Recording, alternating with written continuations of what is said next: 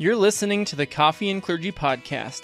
I'm Pastor Scott, and we're glad that you're joining us today.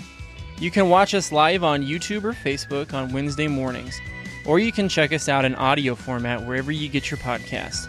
Without further ado, let's get into the conversation.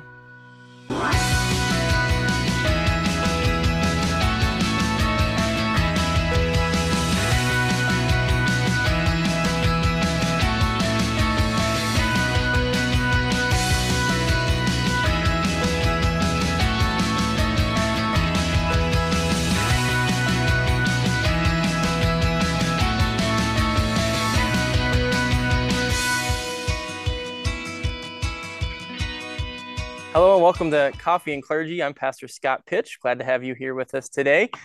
We're taking a break from our current series on vocation, and we're going to be doing another, what we call single shot of Coffee and Clergy. We have back with us our esteemed two-time guest now, my brother, Pastor Sam Pitch from Moorhead, Minnesota. Welcome, Sam. How are you? Doing fine. Thanks for having me. Absolutely. Great to have you. So I think that we kind of last time talked a little bit about life as a pastor and people who might, things people might consider if they know someone who might be good for the role of pastor or minister.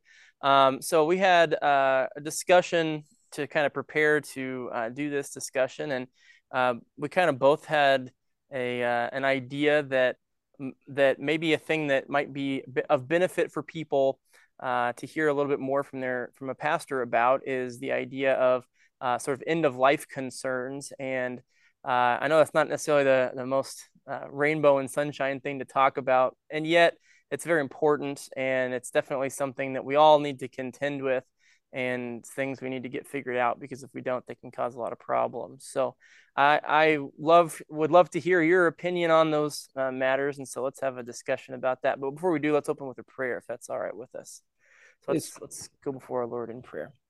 Heavenly Father, I thank you for this day and for the opportunity that we have to have a good conversation around this topic of the end of our life. Lord, we know it's not an easy topic to consider. We'd rather avoid it. We'd rather kick it down the road, but we know that it's important that we consider the fact that we are mortal, that we are not here on this earth forever, that we are people with a beginning, a middle, and an end, and how we can conduct ourselves with dignity and with faithfulness. And so I pray this day that you would send your Holy Spirit to guide us in this discussion, help us to consider how we might live as Christians when considering these end of life kind of factors. And I pray, God, most importantly, that you would help us to be reminded of the love that you have for us as your dear children. So we pray this all in Jesus' name.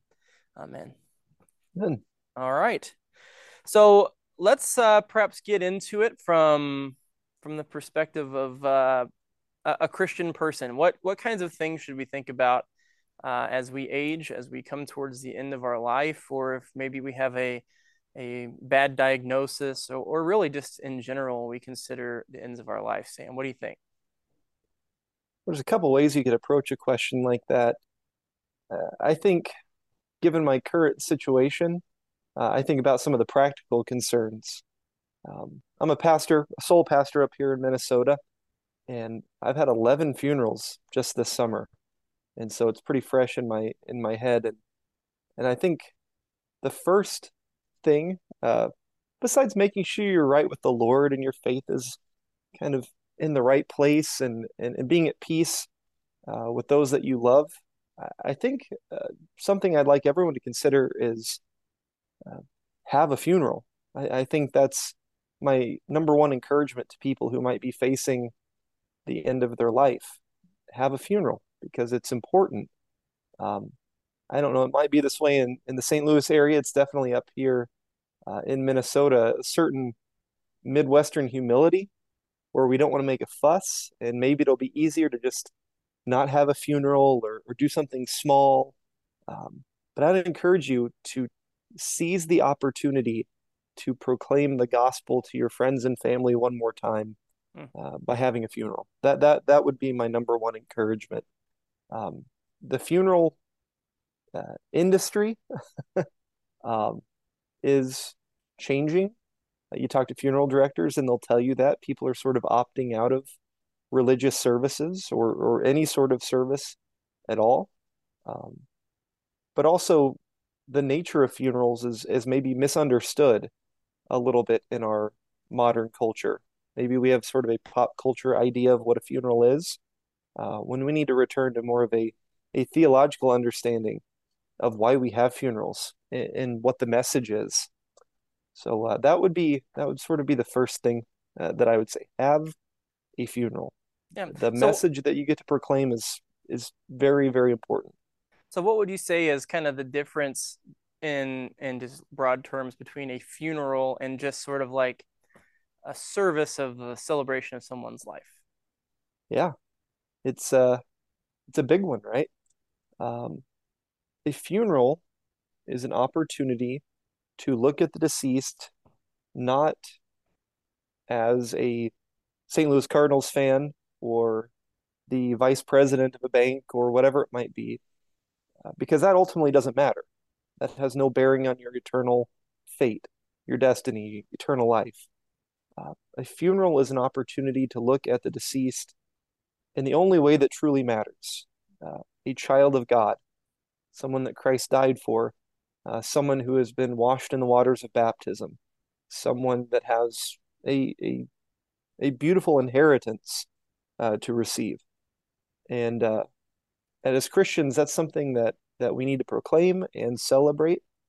And and so I think that's the big difference. Are we looking at the deceased kind of in their earthly terms, um, dust in the wind kind of stuff, or are we really putting forward the eternal life that they are receiving? Yeah.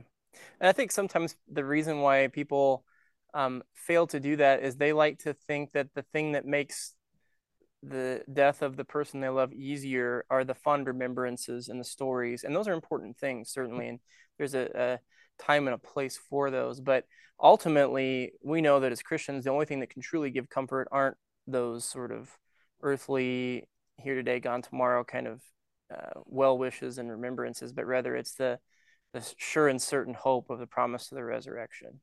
That's really the only thing that gives hope and peace in times Absolutely. of mourning. Um, Absolutely. so we talked a little bit about kind of why it's important to have a funeral and what a funeral is, but who is a funeral really about? Yeah, it's this balance. Is the funeral about the deceased? And a lot of services are like that. Maybe not in our tradition, but you know, uh, a lot of celebrations of life or memorial services. Um, he was a Green Bay Packers fan. He was, this, that, and the other. And we get up there and maybe eulogize that person and we tell lies. Oh, he was the greatest guy I've ever met, and he would never do anything to harm anyone, and he never told a lie. And we just get up there and we start kind of lying about who a person is. And there's a biblical reality about who we are.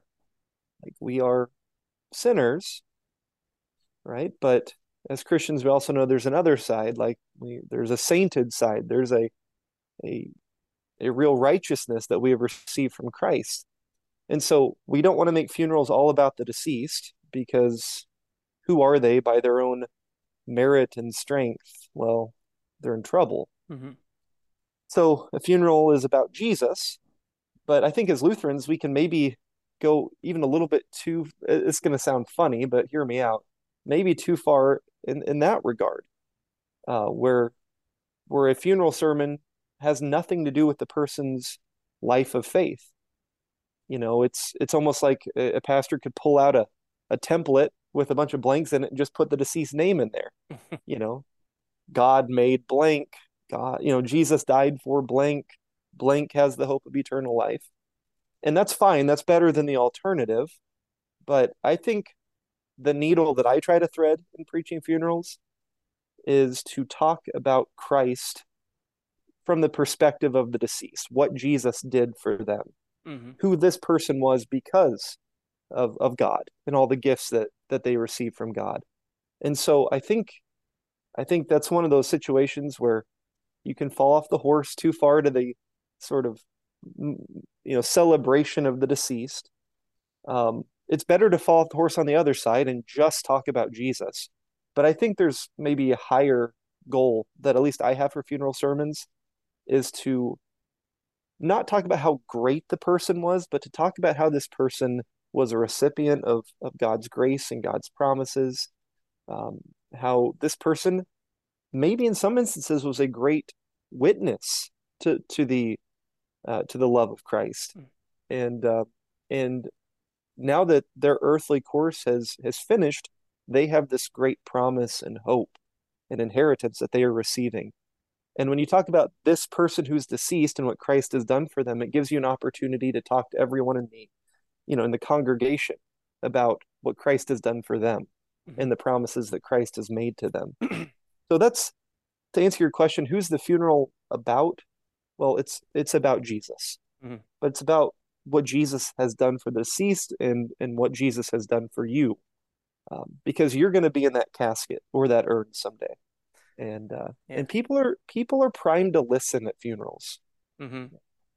That's sort of what's going through my mind right now to bring it sort of more personal than to think about some other person that you know and how they conduct themselves. Think about your own life. If your own life is a story, you have a beginning, a middle, and an end.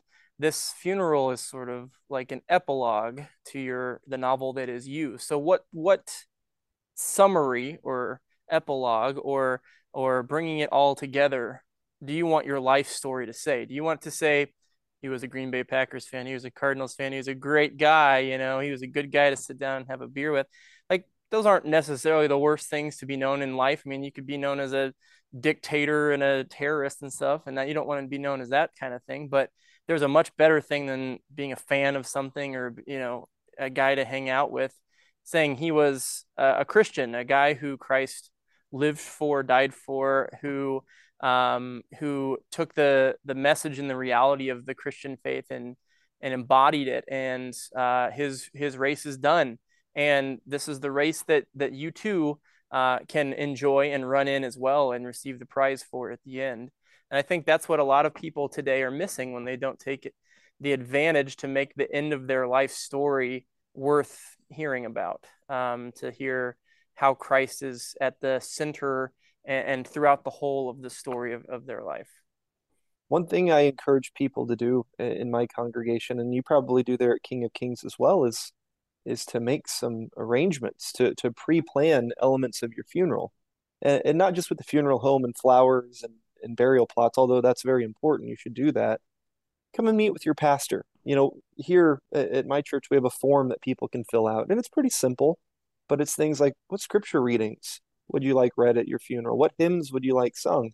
Um, I even ask, is there a sermon theme that you would like me to pick up on in the funeral sermon? Scott Is was a there swell a guy. passage of That's the theme I scripture love. or a story or something that Yeah. that's really resonated with you and you want the people you love the most to hear about?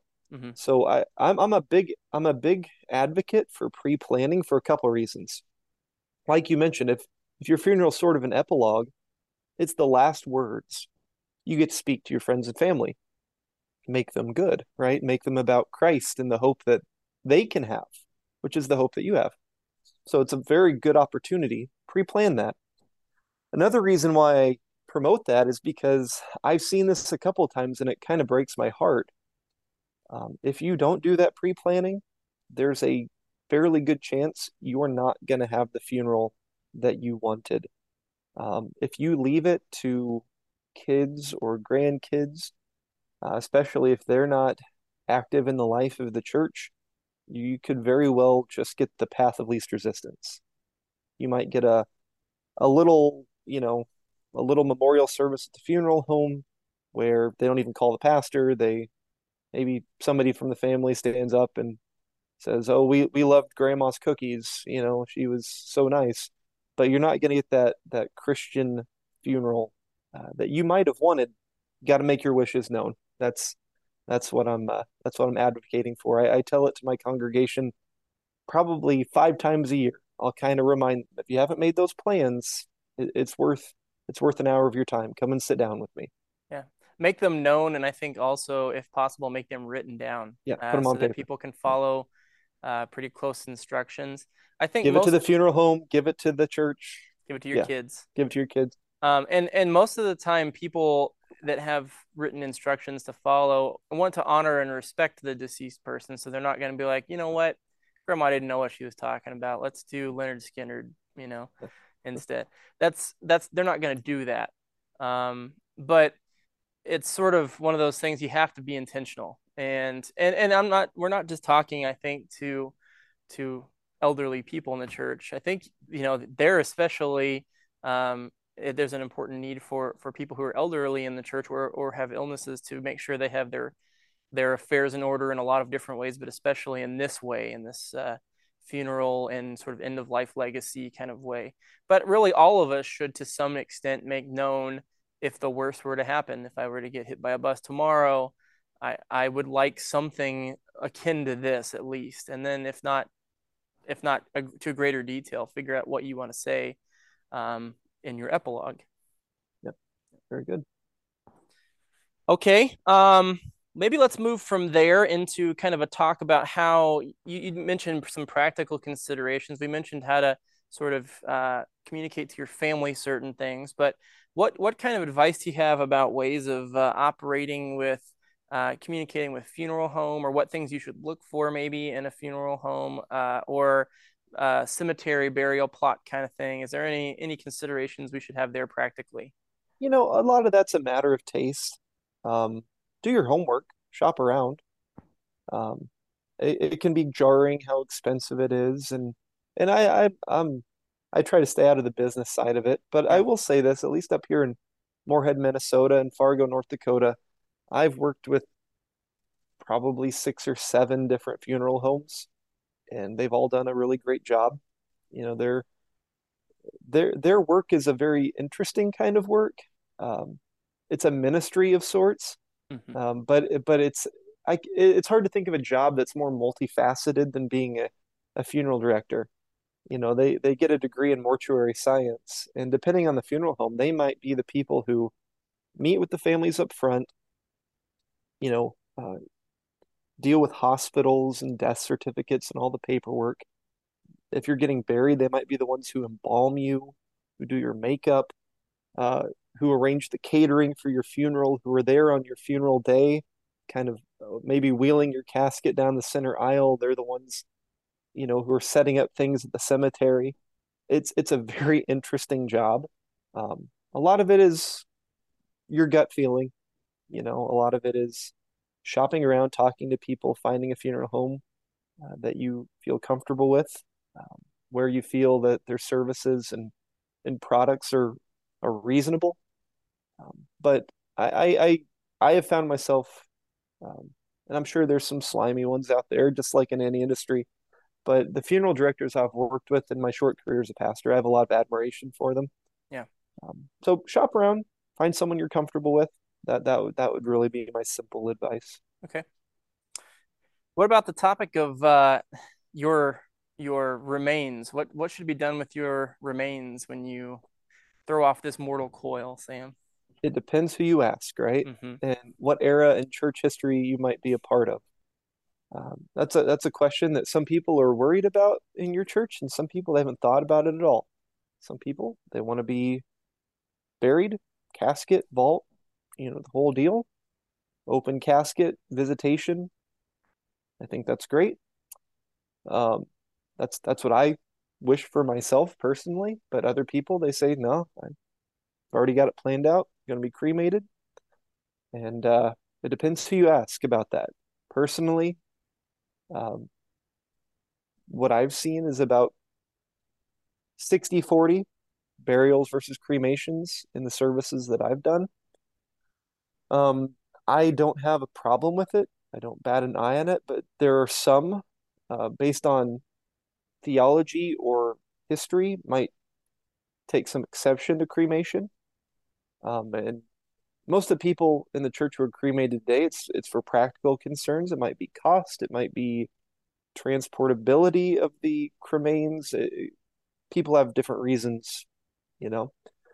But there are some. within the church who would look at the biblical witness about cremation and see that it is something the pagans did. They might look at early centuries of the church and see that cremation was an affront to the Christian hope of the resurrection of the body.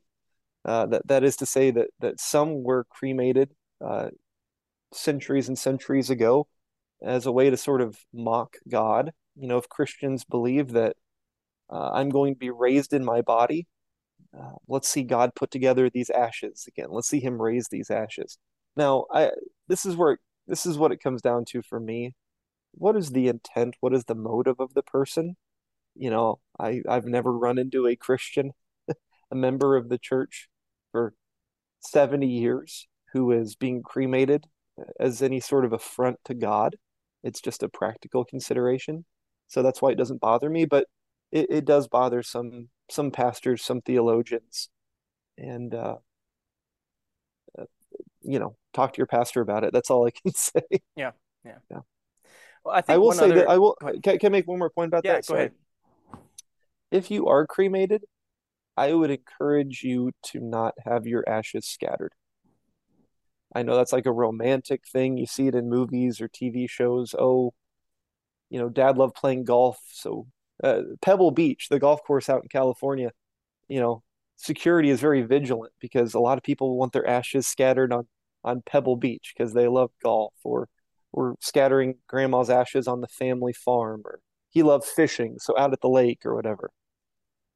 To me, that is not a good witness about the hope we have that Christ will return and raise us on the last day. Yeah. I would say if you are cremated, like have your cremains sort of, interred some way, or at least kept together. I Yeah. think it's not that God can't put back together scattered ashes. He can, but that's a big part of the burial uh, and just the funeral itself. Are we expressing the hope that we have Yeah. through our choices? Yeah, I was going to take that word, the witness that you make. I think that's a big part of why we're talking about this whole topic is I think a lot of people are not considering the witness that they make about their Christian faith and their end of life matters. They're just kind of avoiding talking about it because it's uncomfortable. They're maybe afraid of, what's out there, which is something that we as Christians should not be afeared of, is what lies ahead for us. And so that witness, that Christian witness, that you can kind of boldly say, this is the end of my earthly life until I take up my life again in Christ on the resurrection. So we'll get a little bit more into that resurrection topic later, but considering what witness you make in your funeral at the end of your life, those are things worth considering and spending some time thinking about. Absolutely. That's what it's all about when you think about it. I mean, you die, we can say you are with Christ, right? Mm-hmm. So your funeral is not about that. It's about what you are communicating to those. I mean, it's sort of this classic saying, and it's kind of mostly true, right? Funerals aren't for the dead; they are for the living. Yeah, true. All right, so let's move on to the topic of the funeral service as it should be. Let's build an ideal kind of funeral service. Obviously, we mentioned there could be a template that could be very dry, and you could just be insert name here, and you could do a funeral service that way. You could also have Dust in the Wind and Freebird played on the rock and roll, and a quick eulogy to make sure Grandpa knows we're thinking of him. So what's a good sort of funeral service look like? Yeah, I'd say first and foremost, it's a worship service. You know, it's a worship service that is not that unlike a Sunday morning service. Um, there's a difference, right, in that we are being very specific about the gifts of Christ and the promises of Christ and the presence of God. Uh, Kind of in a corporate worship service, we kind of think about the church at large, where at a funeral we kind of narrow it down and focus how God doesn't just make his promises to his church, but he made these promises to, Kathy or Larry or whoever's in the box, so to speak. So it's a worship service. And a lot of those elements are going to be present. start with an invocation, right? In the name of the Father, Son, and Holy Spirit. End with a benediction, right? Say the Lord's Prayer, confess the creed, read scripture. Like a lot of it's, don't lose track of what it is. It is a worship service. Like every worship service, God is there with his presence, with his promises, with his gifts, and we are there to return our thanks and praise. So in a very real way, it's another worship service, but it is different as well. Hmm. So there are a few things that we'll think about. Um, I think one of the things we do in the Lutheran Church that's really good, and usually very early on in any funeral service we do, is we remember the deceased's baptismal identity. So again, not their identity as a dog catcher or an opera singer or whatever. We remember their baptismal identity, that they are baptized into Christ's death and resurrection. And just as Christ died and rose again, they will as well. And there's even some really good symbolism that goes with that. A lot of churches have a funeral pall. Do you guys have a funeral pall at We King of do. Kings? Yeah, Hmm. it's a good thing. It's if you don't know what that is, it's essentially a quilt or a sheet that you drape over the casket, and it picks up on this theme that we have in Scripture that in holy baptism we are clothed in the robe of Christ's righteousness that covers all of our sins. And that's a really just beautiful image when you think about it. The idea is that when God looks at us, he doesn't see our sin, our disobedience, our rebellion. He sees the righteousness and obedience of Jesus. Hmm. And we are covered in the righteousness of Christ in baptism. And so if you've ever wondered why people drape that sheet or quilt over the casket, that's what it's about. It's saying this deceased person, they are secure because they are clothed in Christ. Yeah. And So there's the sort of redemption language too that comes to my mind of like the financial being paid for when you go to out to lunch with somebody and you pay the bill, you say I got it covered, right? yeah, It's like you're covered. I mean, that's cover. a He's weak good. analogy, but Yeah. it No, no, makes sense, right? I like it. I Yeah. like it. All right. So I think What I about? think Go ahead. sorry, no, I was just say the baptismal remembrance, that's a staple at least of Lutheran funeral services. Yeah. You mentioned earlier about talking with your pastor before you reach the end of your life about end of life matters, and you mentioned one thing in particular, and that was sermon theme. So, what do you mean by that exactly? You know, it might be something small.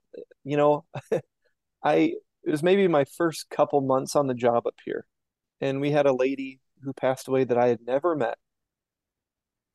And one of the joys I have as a pastor is to meet with the families of the deceased, to kind of hear their story and to hear about, not just their hobbies and interests and biographical information, but to hear about their faith a little bit.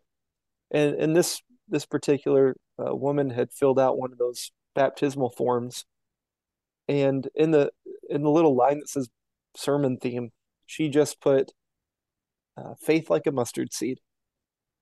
There was something about Jesus' teaching uh, that had always stuck with her, and it's something that she wanted her family and friends to hear upon her passing. That even a little bit of faith can do marvelous, miraculous things. Hmm. And that what a great message to proclaim at a funeral. What can a little bit of faith do? What did it do for her? What can it do for you? So that's one little example that sticks out to me. Sometimes people will write like 3 words, 5 words, faith like a mustard seed. Um, and it'll give me this sort of jumping off point to write a sermon. I had the privilege of really walking with a lady who passed away this summer, Marlis, and she had terminal cancer, but she was very much herself right up to the very end. And we talked, and we planned the service together. And that's not always the case. We don't all die the same way. Sometimes it's suddenly and unexpectedly. Sometimes our sort of mental faculties go first and our body kind of goes later. You maybe don't get to have those conversations. But she knew she had a couple months. And so we met and we talked about a lot of things. And we were able to talk about kind of as she stood and looked back at her whole life, what she felt was maybe a regret of hers, or at least something that she wanted her family to know. And she talked about forgiveness. And she talked about being at peace with people.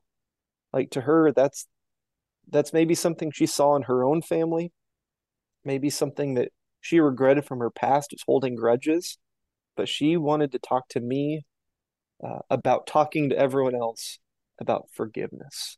No And hard and so feelings, right, Sam? no hard feelings, exactly. Yeah. That was very much her message to her family. So those, you know, I love when people half write their own funeral sermon Hmm. because if you write sermons, you know what it's like. Writing the sermon isn't the problem. It's coming up with the idea, Hmm. the theme. The spark. Yeah. Once you have that, the rest just kind of happens. But Mm. coming and when someone helps me with that, um, it makes it a lot easier to personalize the message to be very kind of specific. To kind of operate with a scalpel instead of a Hmm. hammer. Yeah. uh, and so I've always enjoyed that. We had an example of that here too. Before COVID came, you remember Dr. Flaxbart from uh, Missouri S&T, Sam? Do you remember Sure. him? Yeah. He was one of the members here at King of Kings, Barry Flaxbart, and he talked to me before he passed away and gave me some themes, I guess you could say. And basically, if you whittled down his thing to a couple of words, it would be Barry is a sinner who needs a savior. And so he said, "Don't make the funeral about me, make it about Jesus." And I thought, all right, let's do this. And I think it I had probably got under some people's skin because it's like you shouldn't be talking bad about a person at their funeral, but that's exactly what he wanted. He wanted to be made less so that Christ could be made more. I thought that was a beautiful testimony too. you know very similar thing happened to me a couple weeks ago. Lady named Elaine passed away, and she was married to a Lutheran pastor for over 50 years. So she got it. Like she got the sinner in need of a savior part. And there's this sort of irony about that. When someone gets it like that, those are kind of the people you want to talk about the most. Yeah. And I did a little bit. And she has three sons, and one of the sons came up to me afterwards, and in good spirit said she would have hated that, but I appreciated it very much. Yeah. Yeah. It's this irony of people who get it and do not want to talk. They don't want the pastor to say anything about them, right? It's just about Jesus. Hmm. Those are the people we're talking about a little bit because they understand that it is about Jesus. They've Yeah. embodied their faith as part of their life. Yeah. So yeah, you talk about themes. Sometimes they just write themselves. There was a man in our congregation, Manuel. He was a farmer, but he was really known for his carpentry skills, and he did a lot of projects around the church. Like big stuff, like built our pulpit and our communion rail and stuff like that.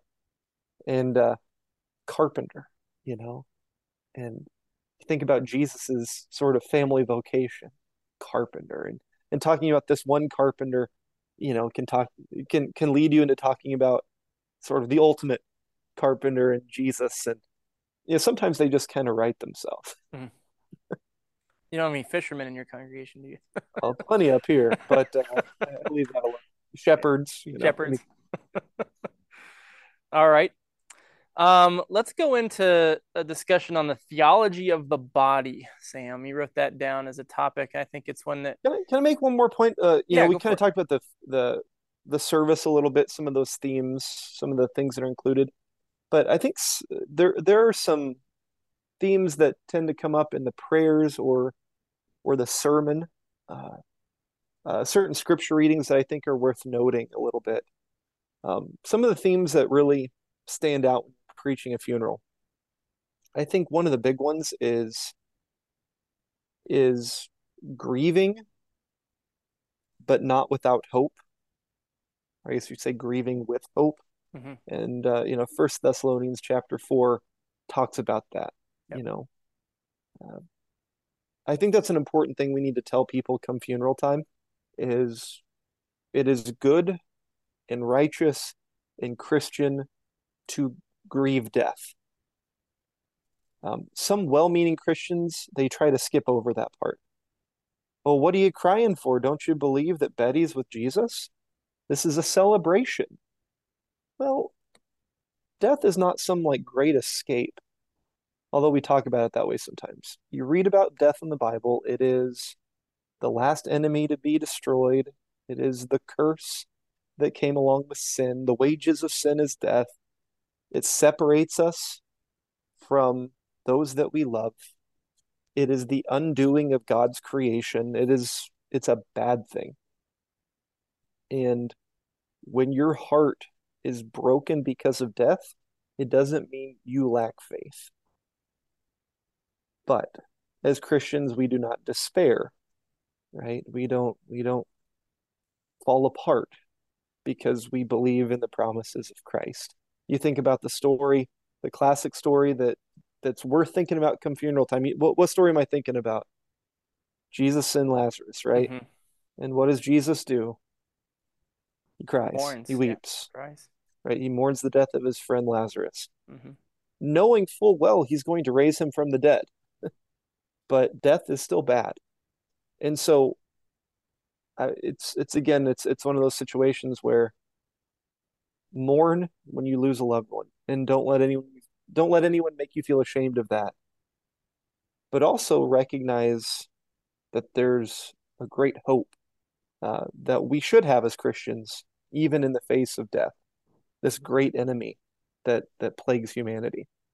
So that's a big theme that can kind of come up during funeral messages. I like to remind people that mourning is good. Yep. It is it is it is Christian to do. Mm-hmm. So that's a big one. Um, Another theme that I like to bring out in funeral sermons is this great picture painted in Revelation 21 about the new heavens, new earth, about the dwelling place of God being with us, um, and the way that sort of eternity is described in Revelation in this passage isn't so much by what is there, but by what isn't there. Mm. It talks about how He will wipe every tear from our eye. In that place, there will be, you know, no more mourning, no more tears, no more death. Uh, I don't have the translation in front of me, but it's this no more pain, perhaps. It's this idea that, this side of heaven, there's all sorts of malady, right? There's cancer, there's mental illness, there's all sorts of bad things, right? There's heart disease, there's you go on and on.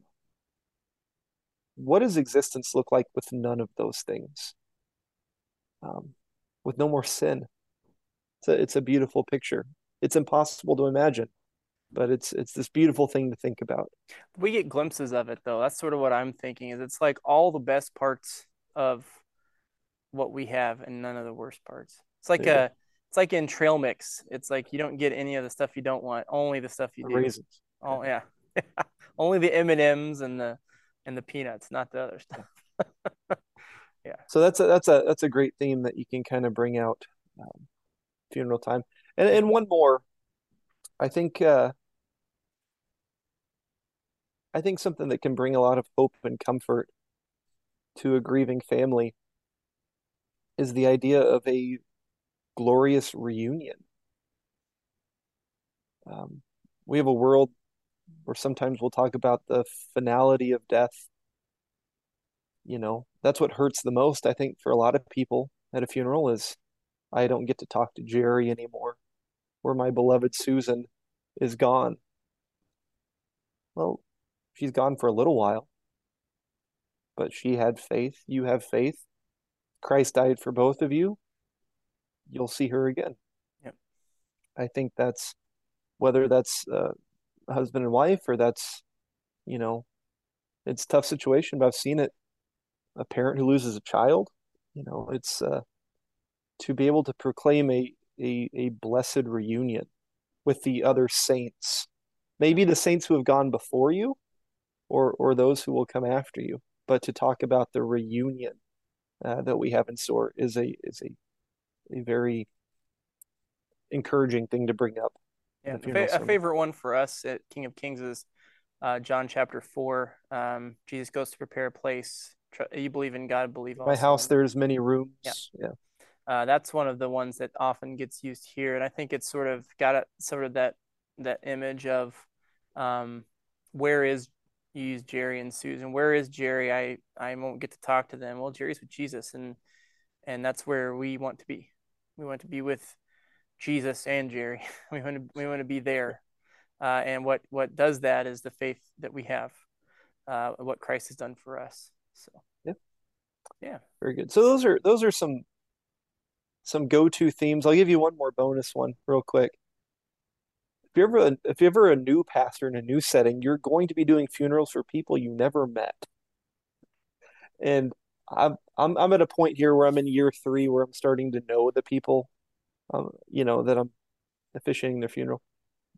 But my first year, I never met some of these people, and so I found that it's still a pretty strong theme to say I didn't know, you know, Ethel, but God knows Ethel, and He has known her from the beginning, and He saw her through this and this and this, and now she sees Christ face to face.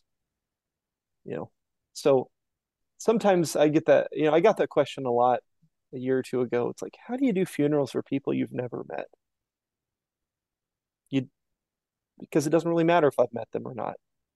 Like God, God knows them, right? So those are some key themes that I like to bring out in funeral sermons. yeah. Yeah, All right, let's talk theology of the body. When it comes yeah, to the end of our life, what kinds of things should we be thinking about? What God's will is for how we conduct ourselves? yeah. You know, there are certain beliefs that have crept into the minds of Christians that aren't really Christian, that maybe have roots in some other philosophies, Gnosticism or whatever it might be, philosophies that would say, well, I'm not my body, I'm my soul, and my body is just a husk or a vessel, and it doesn't really matter. But that's just not a biblical way of thinking about the body. I'm I mean, just a stranger here. Heaven is my home. sure, it's not my favorite hymn either. Mm-mm. But you think about the body, biblically speaking. When God creates Adam and Eve, when he makes you body and soul. Like you're not your soul and he just like drops you in like a sack of meat or something like that. No, he makes you body and soul. When Christ becomes man, right? He took on our flesh and dwelled among us. The body is important. You can think about it, from the standpoint of the Holy Spirit, right? Because St. Paul writes about the body a lot and how you should or shouldn't use your body because why? You are a temple of the Holy Spirit Yep. who dwells within you. The body is important. And so that needs to be uh, thought about during funeral proceedings is how do we honor the body that God made, the body that Christ redeemed, and the body in which the Holy Spirit dwelled. Let me As break in though, Sam. What do you tell the people who have been fighting their body for decades before their death, though, and they just see their body as the enemy and can't wait to be free of it? it's 1 Corinthians 15, right? He uses a lot of different illustrations. You will be given, well, I should maybe start with where 1 Corinthians 15 starts. It starts with the resurrection of Jesus. Mm-hmm. His body was torn to shreds on the cross, right? He's beaten, and if you've seen the Passion of the Christ, you get it. And yet he was raised in the body. His disciples recognized him. He was physical, right? could show his nail marks, which he retained kind of as a witness to his disciples that was really him. He uh, he ate fish with his disciples. He was real. It was him. They recognized him. He was raised in the body. It was a new body, but it was his body. And it's one of those things that we can't fully understand this side of eternal life, Mm-hmm. but the body's important. Jesus wasn't a ghost. Um, so First Corinthians goes on to talk about how Jesus's resurrection sort of foreshadows our bodily resurrection on the last day. The illustration that Paul uses is that he was the first fruits, we are the harvest. If you want to know what's going to happen to you, look to Easter. That's going to happen to you someday. Mm-hmm. You're going to be you, but you're going to trade in your perishable body for an imperishable body, your mortal body for an immortal body, your sort of uh, your physical body is the word I think usually it's translated there for a spiritual body, or maybe better yet, a spirited body. But the body still matters. You think about Jesus, they put him in the tomb. He wasn't there anymore. The tomb was empty. And this is the image that we see as well. And that's why we have cemeteries. Do you know what that word cemetery means? I didn't know this until a little while ago. Nope. It's the Greek word that we translate now as like dormitory, Mm. which means sleeping place. Yeah. This is the whole idea but behind cemeteries. It's like you go in the ground, and we know that for Christians, death is little more than sleep because we will be awoken. Awoken. Mm-hmm. And so you put your name on your headstone, and it's like, okay, Jesus knows he doesn't need a headstone, but that's sort of the idea, right? It's like, okay, this is one of my saints. I'm going to wake him up, Mm-hmm. right? I'm going to raise him up on the last day.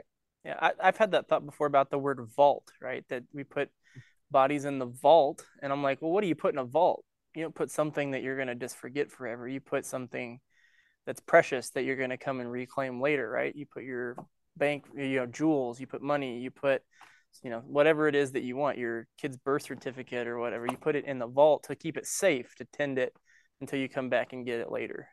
Right, right. And so the actual just kind of transition on, because we're talking about funerals, like, well, a key component of the funeral service is the committal, Mm-hmm. right? So if you have a funeral service in the church, perhaps, maybe a funeral home, and you go out uh, for the burial. Sometimes it's that day, that afternoon. Sometimes, like up here in Minnesota, maybe the ground's super frozen and you come back another day. But it's good to have a service at the graveside, because that's what that service is all about. It's about remembering the death and resurrection of Christ, and how his burial wasn't final, and how our burials won't be final either. And so we're asking God to sort of keep these remains until Christ returns on the last day. And this will That's be what, where they come. This will be where this person rises up again, right here on this spot. so if you pay attention to that committal liturgy, it's all about how, Jesus hallowed graves by his own time in the grave, and how his resurrection is going to point towards our resurrection on the last day. Yeah, awesome. So yeah, I think one of the other areas where people sometimes have some confusion and get some ideas that are not exactly good theology is on the idea of what happens on that resurrection day. So maybe let's talk about that for a minute. Well, what do you mean?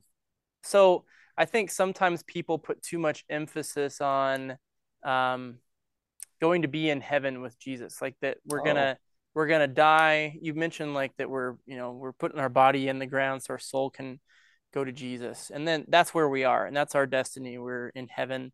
You get the idea of like we get an angel gets his wings kind of thing, and we're yeah. floating around on a cloud with a halo. So let's let's differentiate that worldview with the actual worldview of what happens. Yeah. Um, couple thoughts come to mind. Did you have Dr. Jeff Gibbs at seminary? I didn't have him, but I heard his discussion on the idea of resurrection of the dead in a He's little one class seminar thing. he wrote an article once called "Heaven's Great, but it's not the end of the world." Yeah. I think it's something like that. I don't want to get it wrong, but that was the idea. I've also heard him use the illustration of hiking up a mountain. And if you ever look up at a mountain, you say, "I'm going to hike up to there." That's the highest point. And then you get there and you look up and well, there's actually a higher point. And they call that initial point like the false summit. Mm-hmm. There's a higher summit. Mm-hmm. And so his whole idea or his illustration is this. For Christians, a lot of us have been taught that I die, my soul goes to heaven, my body goes in the ground, and that's it. And it's not necessarily wrong because we believe the deceased are with Christ when they die. Maybe thief on the cross stuff, or, there's plenty of biblical witness about that. Mm-hmm.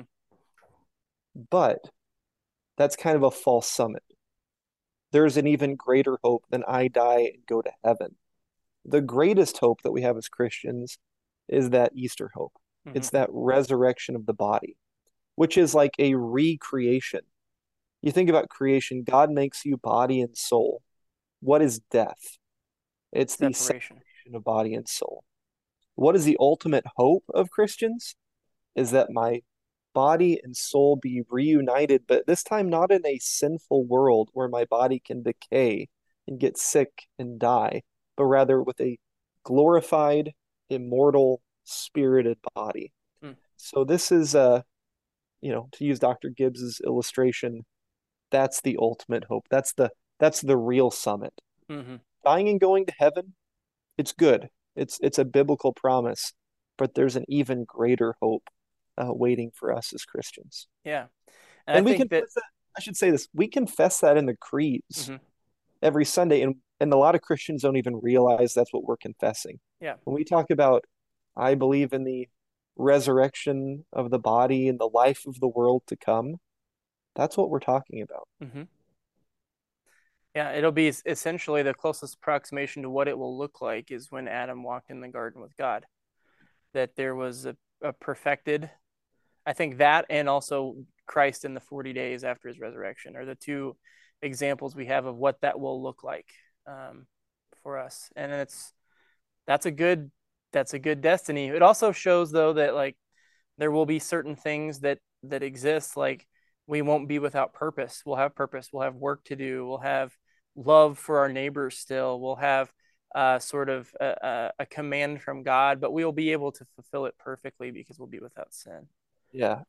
Heaven isn't this sort of comic image of floating around in the clouds and playing harps and doing this, That's good because that seems boring. it seems terrible, right? C.S. Lewis would kind of write about this towards the tail end of the Chronicles of Narnia. We know about the Lion, Witch, and the Wardrobe and all that, but you get to like the last battle in those kind of books that get a little bit harder and more theological. There's this description of sort of this inbreaking of eternity, and it's not a less physical, sort of dreamlike, ethereal place. Rather, it is more physical than physical. Mm. Right. And I think that's one way to think about eternal life. It's not floating around. It's you have real purpose, Mm-hmm. Untainted by greed and ambition and, pride and all these things.